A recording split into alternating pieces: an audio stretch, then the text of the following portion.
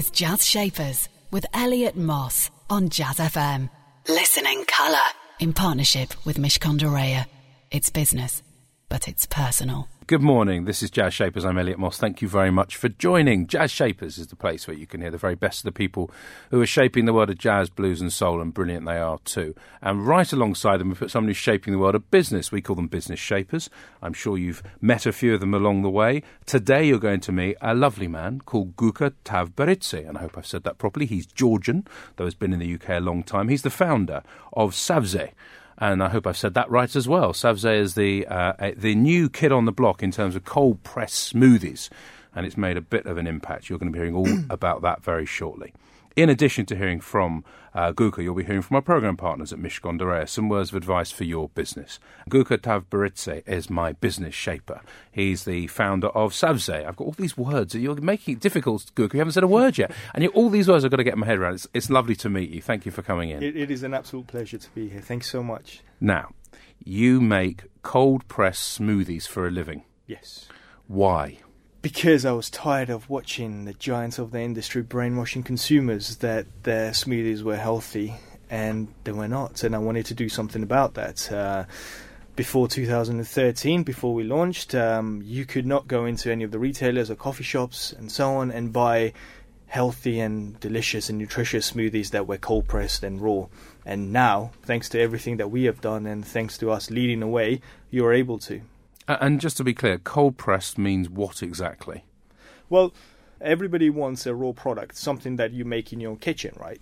The trouble with that is the convenience factor. It takes a lot of time, effort, it's messy, and plus when you create something, it hasn't got much of a shelf life, so you cannot keep it for the next few days and so on. So this is basically a healthy way of making a product by using a certain technology which enables it to be pressed at a super cold temperature. Is it basically that? Absolutely. But to understand the term itself, cold pressed is how you actually prepare the ingredients. Okay. How you preserve them is a whole different matter. So the different types of preservations, in the past and currently is pasteurization. It's something you use to cook and kill the bacteria to then be able to give the product shelf life. And I felt, I wanted a raw product. And I'm sure, and I thought there must be other consumers out there who also want a raw product and has something that hasn't been cooked. And there wasn't nothing out there that could do that. And then I came across something which is called HPP, high pressure processing. Now, this is I feel like I'm in a chemistry class. So we're going to jump from chemistry to a bit of biology and a bit of nomenclature as well, a bit of naming thing. Tell me about Savze. What does it mean? It's Georgian because you are Georgian. You came across, and we'll talk about this a bit later, from Georgia when you were 7. But Savze means exactly what?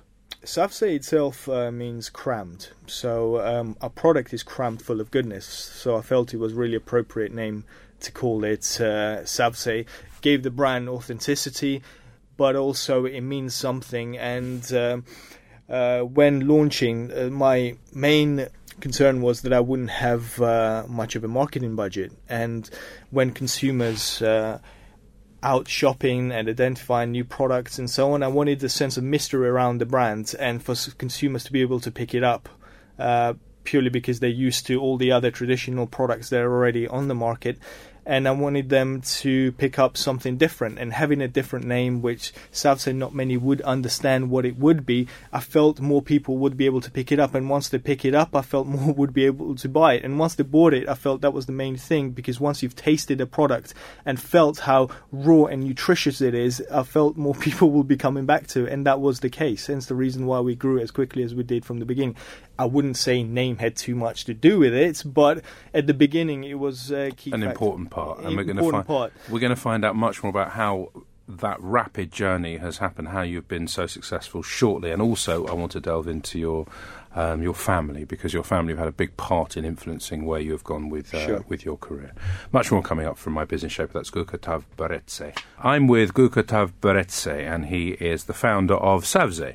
And Savze is a cold-pressed smoothie, and they've been doing rather well, even though you only launched the business about 4 years ago. Now, I would like, though, to find out why smoothies, and what I understand from the research is that your mum would make smoothies for the family. Is that right? Is it as simple as that? Yes, growing up, me and my sisters, we always had a lot of fruit and veg at home, and she would experiment. In those days, blenders weren't available, so she was juicing, and she was juicing quite frequently for us. So we grew up drinking these nutritious juices. And the great thing was we weren't aware that we were drinking vegetables. So it was a great way for her to sneak those Powerhouse veg in without us knowing what it was. And we were happy to drink them. And it was delicious and nutritious at the times. Now, you moved across from Georgia with the family when you were 7, Mum and Dad. And how many sisters do you have? I've got 2 sisters. 2 sisters, fine. And obviously your mum's making these lovely things.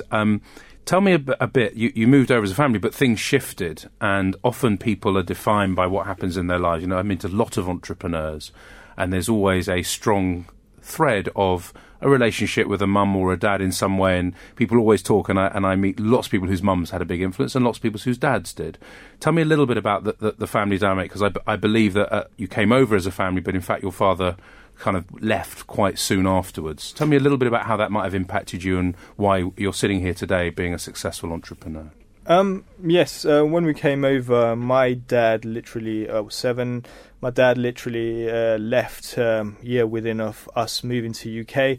We were living in extreme wealth and comfort at the time. My dad was really, really wealthy, and he left, he broke up, as a lot of parents do, but when he broke up, he literally took everything. And me and my mother and my sisters were left in literally in extreme poverty. So having all the comfort and all the things that we enjoyed and had to literally nothing, to the point where I was embarrassed to even go to school with the type of clothes that I would be wearing, or even in extreme cases like in the winter, I would be taking my jacket off before I even got to the school so people didn't see what I was wearing. But it's not really, I guess, it's not where you're from or what faith or religion or what color you are that determines who you become as a person. It's who you want to be and what you're willing to do to get to where you actually want to be. None of that has ever happened to me in the past. I'll ever use it as an excuse, or I ever talk about it as I'm sobbing or crying about it. I talk about it as in, it's not where you're from, where you could lead or determine where you get to. It's what you want to become and what you're willing to do to become. And were you super clear then from a young age that you needed to be tough, that you needed to do things for yourself because you'd seen stuff change for you? Is that what it was? Well, no. At a young age, you're just a kid, and all of that happening is not easy. And I grew up thinking life was as such. I wanted the nicer things in life. I wanted the nice houses. I wanted the nice cars, and like you do as any kid. But I got to the point where I didn't believe any of that was possible. I believe that certain people are born into certain families and certain, wealth, and they have certain extreme great jobs or situations or opportunities because of the families, and I didn't have that, and at the time I was very lost, and got to the point where even at university I was very lost. I dropped out, and then at 2021, that's when life really hit. I got, what was I going to do? I didn't have another penny to rub onto another to make 3.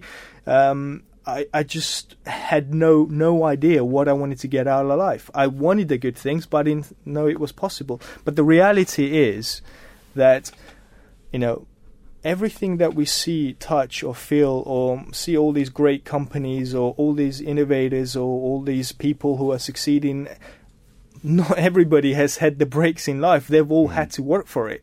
And more people... and even myself, I had to understand that, look, you can pretty much do and want and be anything that you want to be, and you can impact the world. You just have to believe in yourself and do things for the right reasons. And we're going to pause it right there, and we're going to find out what you did next and how you actually ended up setting up the Savse business. Much more coming up from my fascinating guest, that's Gökhan Tavberidze, in a couple of minutes. And before that, some words of wisdom from our programme partners for your business, and they are the people from Mishcon de Reya. Hi, my name is Andrew Goldstone, and I'm a partner in the tax group at Mishcon de Reya. A lot of entrepreneurs ask me, in all this debate about tax avoidance, is there actually anything out there that will help me or my business? Well, The answer is yes. There are loads of entirely legitimate tax reliefs just waiting to be used. Tax reliefs which the government specifically introduced to encourage entrepreneurs and those who invest in them. Take the Enterprise Investment Scheme and its baby brother, Seed EIS. Both offer really generous tax reliefs for business angels. And if you're an entrepreneur hoping to raise money from the angel community, you absolutely have to structure your business so that your potential investors can get the relief. Because if you don't, they'll go elsewhere. Then there's the EMI scheme, a very tax-efficient employee share scheme aimed at attracting and keeping your best staff. And we have Entrepreneurs Relief, which can offer you a reduced 10% capital gains tax rate when you eventually sell your business. But there are conditions, and you do need to plan ahead. Jazz Shapers on Jazz FM. In partnership with Mishcon de Reya. It's business, but it's personal. This is Jazz Shapers, and I'm Elliot Moss. Every Saturday I speak to someone who's shaping the world of business. I've spoken to many hundreds of brilliant people shaping the world of business over the years. If you would like to go and listen to a few, then you can go to iTunes, put in the words Jazz and Shapers. For the next week, you can listen to my Shaper Today, Guka, on catchup@jazzfm.com. Or any time, if you are so lucky as to have one, you can ask Alexa, play me Jazz Shapers, and it will. It's brilliant. It's so clever. Guka Tavarit is my super clever business shaper today, and he's the founder of Savze. And Savze are the smoothie, cold-pressed smoothie people, and they have come from nowhere to become one of the leading smoothie brands in the country. Help me understand this, Guka. You were talking before about, your childhood, and very openly too, and you got to that sense of feeling lost and you dropped out of university. How did that person then move from there to setting up a business? And even before the success thing, how did you even know where to start and who to talk to? When I dropped out of university at that point, I had no idea. I went for a job interview after job interview. I think it was over 40 job interviews. Even places like Next were rejecting me as a sales assistant. It was embarrassing, and it didn't look like anything was going to happen. Out of nowhere, I got a sales position at a pharmaceutical company. And one thing that I was really curious about was, why was one person selling same product earning more than the others in the same time that they were working on the same product? And I remember going to the person who was doing really well and asking him in terms of, what it is that you're doing that's really setting you apart from everybody else. And what he said to me was, I read a lot of books, and at that time, I did not like reading books. A few months later, I wasn't doing as well as I could have, and I was walking past in Kings Road Waterstones, and I remember to this day walking in there, and I walked into the business section, and I saw all these business books, and my eyes literally lit up. It was like one of those moments where it was meant to happen, where all these books, from Anthony Robbins to Brian Tracy to many, many others, that shape and change the way you think about certain things. You go from the negativity of poor me and poor that to thinking completely different. I was talking different. I was more energetic. I was more positive. I wanted to do more, and I felt like anything was possible, and my outlook changed. My what I was earning changed. I was becoming by day more successful, and instead of going out as a lot of young individuals do, drinking and partying and so on, what I did was I almost locked myself into self-study. I wanted to learn more about how people became successful. I wanted to learn more about what made companies great. How did they become companies in the first place? How did they start? How did they become good? And how did they go from being good to great?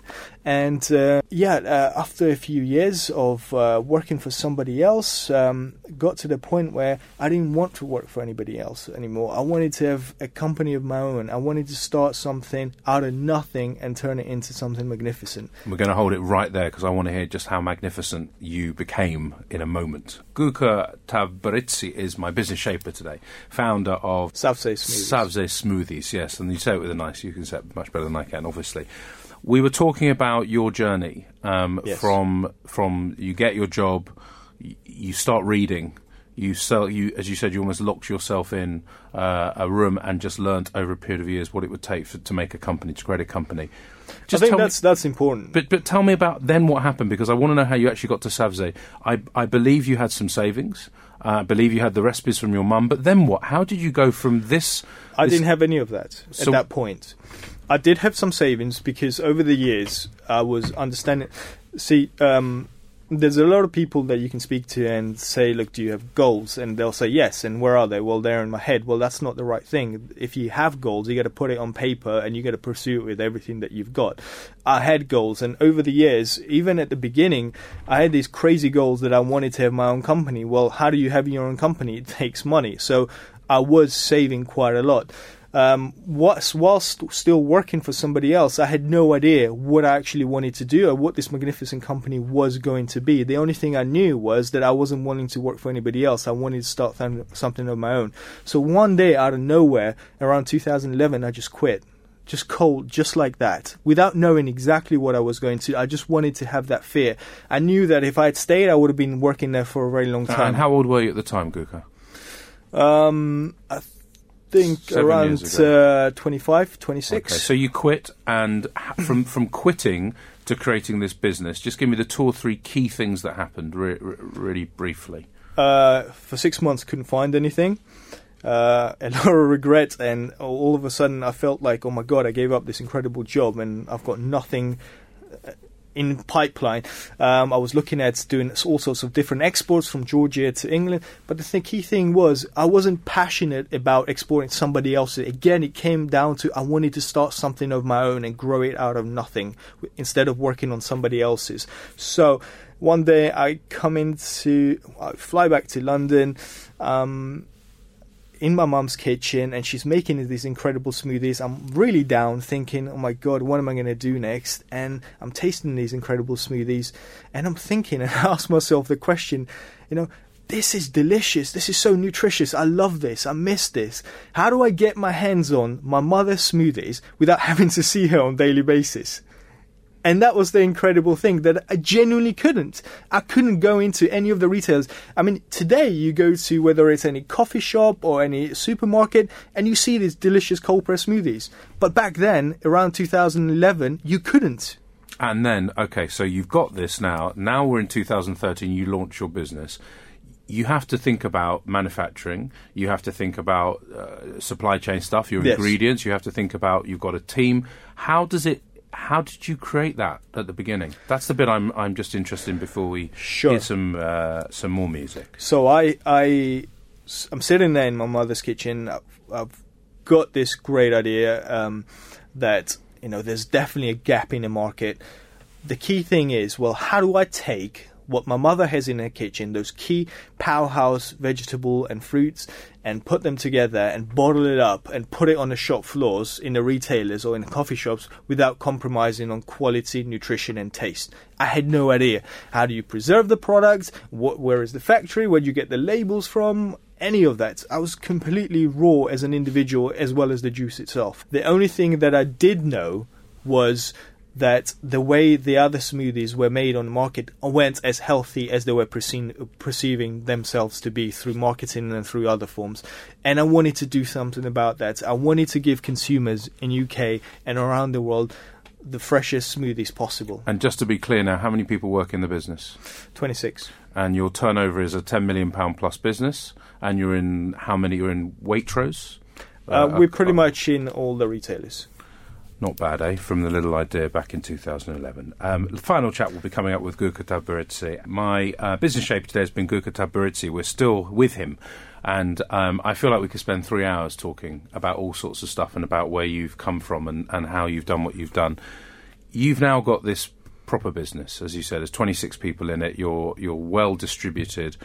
Can you quite believe that you've done it? As you look back to that guy when he was a young kid, ashamed, if you like, to wear the jacket, or felt embarrassed at the gates, all the way through to dropping out of uni and feeling lost. You move on, and there's a period of time where you just quit, and you've educated yourself before that. I mean, we're talking about lots of different versions of you here. Now you're a successful entrepreneur. Do you pinch yourself?